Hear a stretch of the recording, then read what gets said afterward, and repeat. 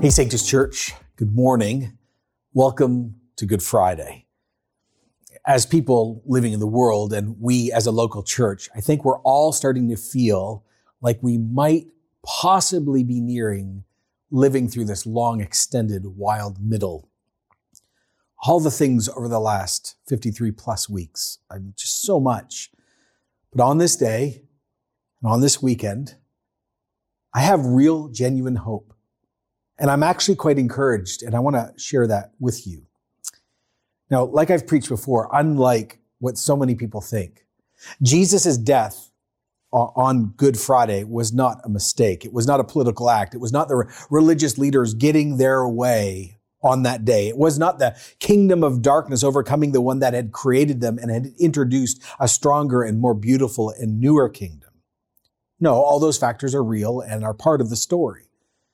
But it's heaven's view, which is most significant for our reflection today and also even as we look at life. All the chaos of Good Friday was being used to accomplish the sovereign will of God the Father, God the Son, God the Holy Spirit, who because of love decided to provide a way back to himself. Way before Jesus' unjust execution.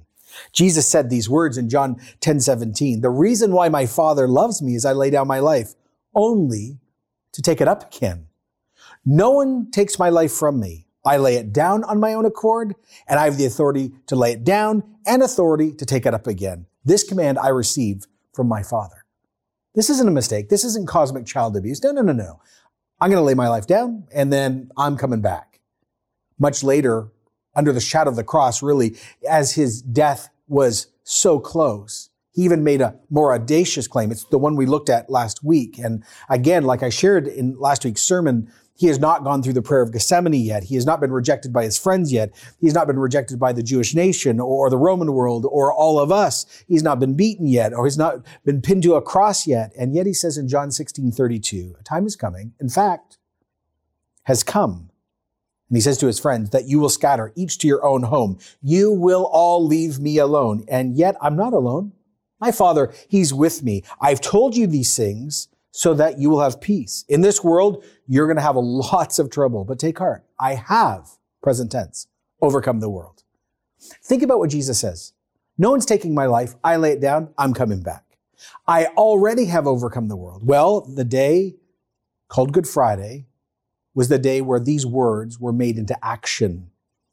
Now, the chronology of Good Friday is nothing more than a process of total loss and abandonment, which no one ever will experience at this level ever again. From friends, to the leaders that supposedly knew God, to the Jewish nation, to the Roman world, to the human race, all of us hear the phrase, "Behold the man," and we respond, knowingly or not, "Crucify." The so-called Good Friday event starts just after midnight. 1 a.m., Jesus is in prayer in Gethsemane. 1:30, he's betrayed by Judas, one of his inner circle. Jesus is arrested. All his friends flee. 2 a.m., he's questioned at Anna's. And Peter denies knowing Jesus not once, not twice, but 3 times, and actually gets so intense, he curses Jesus and blasphemes Jesus. 3 a.m., there's an unofficial trial in the house of Caiaphas, the high priest. At 6 a.m., then there's a formal trial before the Jewish Supreme Court, what we call the Sanhedrin, and they give him the death sentence, but Jews at this time couldn't do that because they were under Roman rule. So at 6:30, they send him to Pilate, the Roman governor, and he interrogates Jesus, and then he sends him over to the supposed king of the Jews at 7 a.m., Herod, and Herod mocks Jesus. At 7:30, he's back, that is Jesus, back to Pilate, and Pilate gives into the pressure of the crowd and gives consent to execute Jesus. 8 a.m., Jesus is tortured, lashed, spit upon, hit, a crown of thorns pierces his brow. He's robed in a purple garment, physically mocking his claim that he's the king of the Jews. And at 9 a.m., the third hour, Jesus is nailed to a cross. Now, the day called Good Friday was awful, wicked, evil, unjust, torturous. But in the end, the truth of John 10 and the truth of John 16 is affirmed, and it's seen in Jesus' last words on the cross. We find them in John 19:30. Jesus just says, "It is finished." What is finished? Well, see, the cry implies something was being accomplished, something was done that had been planned beforehand. This, as I've preached years before, was not a death gurgle. This was not all is lost. This is triumphant declaration. I love when one wrote years ago, it is finished, but it's not over. In other words, Jesus's work settles something, decides something, completes something. It cannot be contested. Think about it like this. The very worst thing that could ever happen in human history has now happened. So we can only go up from here.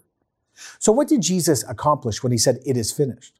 Years later, a guy named Paul wrote these words in Romans 3:23. And again, if you're a seeker or a skeptic or belong to another faith, or you're checking out the Christian faith, or you're just coming back, listen closely.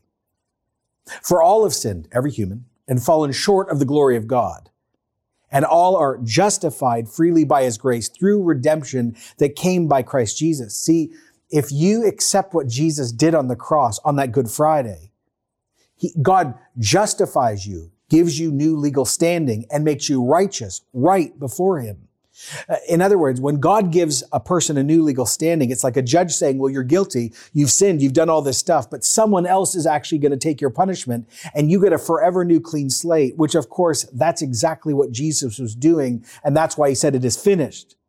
It's not my good works or my kindness or my religiosity that makes me okay with God. It's the forgiveness you find through Jesus.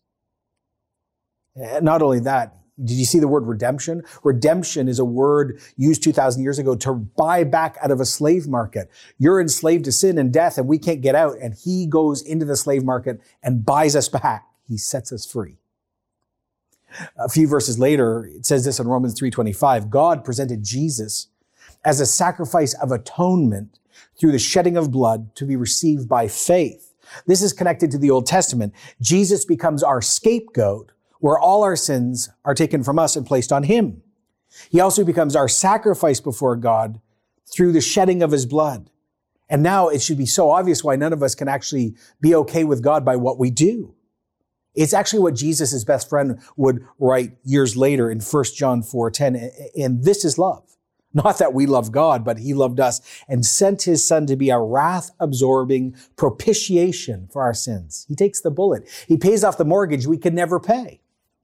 But it wasn't just that. There's more. In Colossians 2:15, it says that having disarmed the powers and authorities, that's a reference to Satan, Jesus made a public spectacle of them, triumphing over them by the cross. Jesus overcomes all supernatural darkness at that moment. But more than that, he lets us know God personally again. He reconciles and restores an impossibly broken relationship.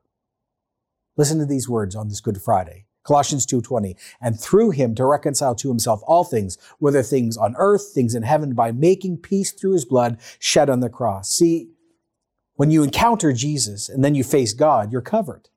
He's our sacrifice. He's our scapegoat. He pardons us. He liberates us. He fills in the gap for us. He steps in for us. He stands for us. He pays the ransom for us, and he makes us friends. There, Jesus became the savior of the world, if people want him. And not only that, Jesus is the great warrior who overcomes all evil. He conquers death, which we're going to talk about on Easter, forgives sins, and breaks the power of the devil. See, this is the gospel. This is the good news. This is why Jesus, even on Good Friday, could say, it is finished. That's why we call it Good Friday. And by the way, if you are a person that has not embraced Jesus personally, accepted him as Savior, leader, and Lord, and asked for him to forgive your sins and take your stuff, you need to do this in faith, informed trust, declaring who he is, Savior, leader, Lord, and asking him to apply all that he did in and on your life. Now, I know a ton of us today, whether we're watching online or in person, many of us are followers of Jesus. And I would like to focus on something that took place just before Easter, but just after Good Friday. See, we tend to forget that there is another day in this weekend, Saturday. It's what we call in the Christian calendar, by the way, Holy Saturday, or in the Orthodox tradition, the Great Sabbath. Have you ever thought about this before? Jesus rested from all his difficult work from Good Friday on Saturday and waited for the call of God the Father and the power of the Holy Spirit to physically bring him back to life on Sunday and begin the new revolution.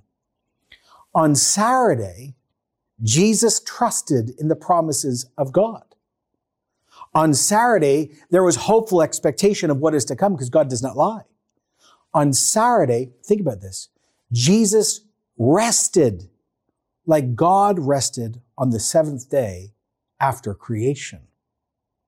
There's an old poem that goes like this, today thou dost keep the seventh day holy, which thou hast blessed of old by resting from thy works. Thou bringest all things into being, and thou makes all things new. Observing the Sabbath rest, my Savior, restoring strength. Now, I want you to notice the progress. Certain promise, number one. I lay down my life, I take it back up. I have overcome the world. Certainty, it is done. And then Good Friday, torture, death, murder, total loss. And then this call to trust and to rest. And then, of course, as we'll get to on Easter, the greatest God-given moment is about to take place. Now, let me end this Good Friday reflection with an exercise that I led our whole staff through about a month ago. And I would like you to pause wherever you are. I'd love you to take out a device, iPad, tablet, a phone, or a piece of paper, and I'd like you to write down these questions. I want you to ponder this over this Good Friday, Holy Saturday, Easter Sunday weekend. 1, what promises had God given you or your family? And what promises had God given us as a church pre-COVID?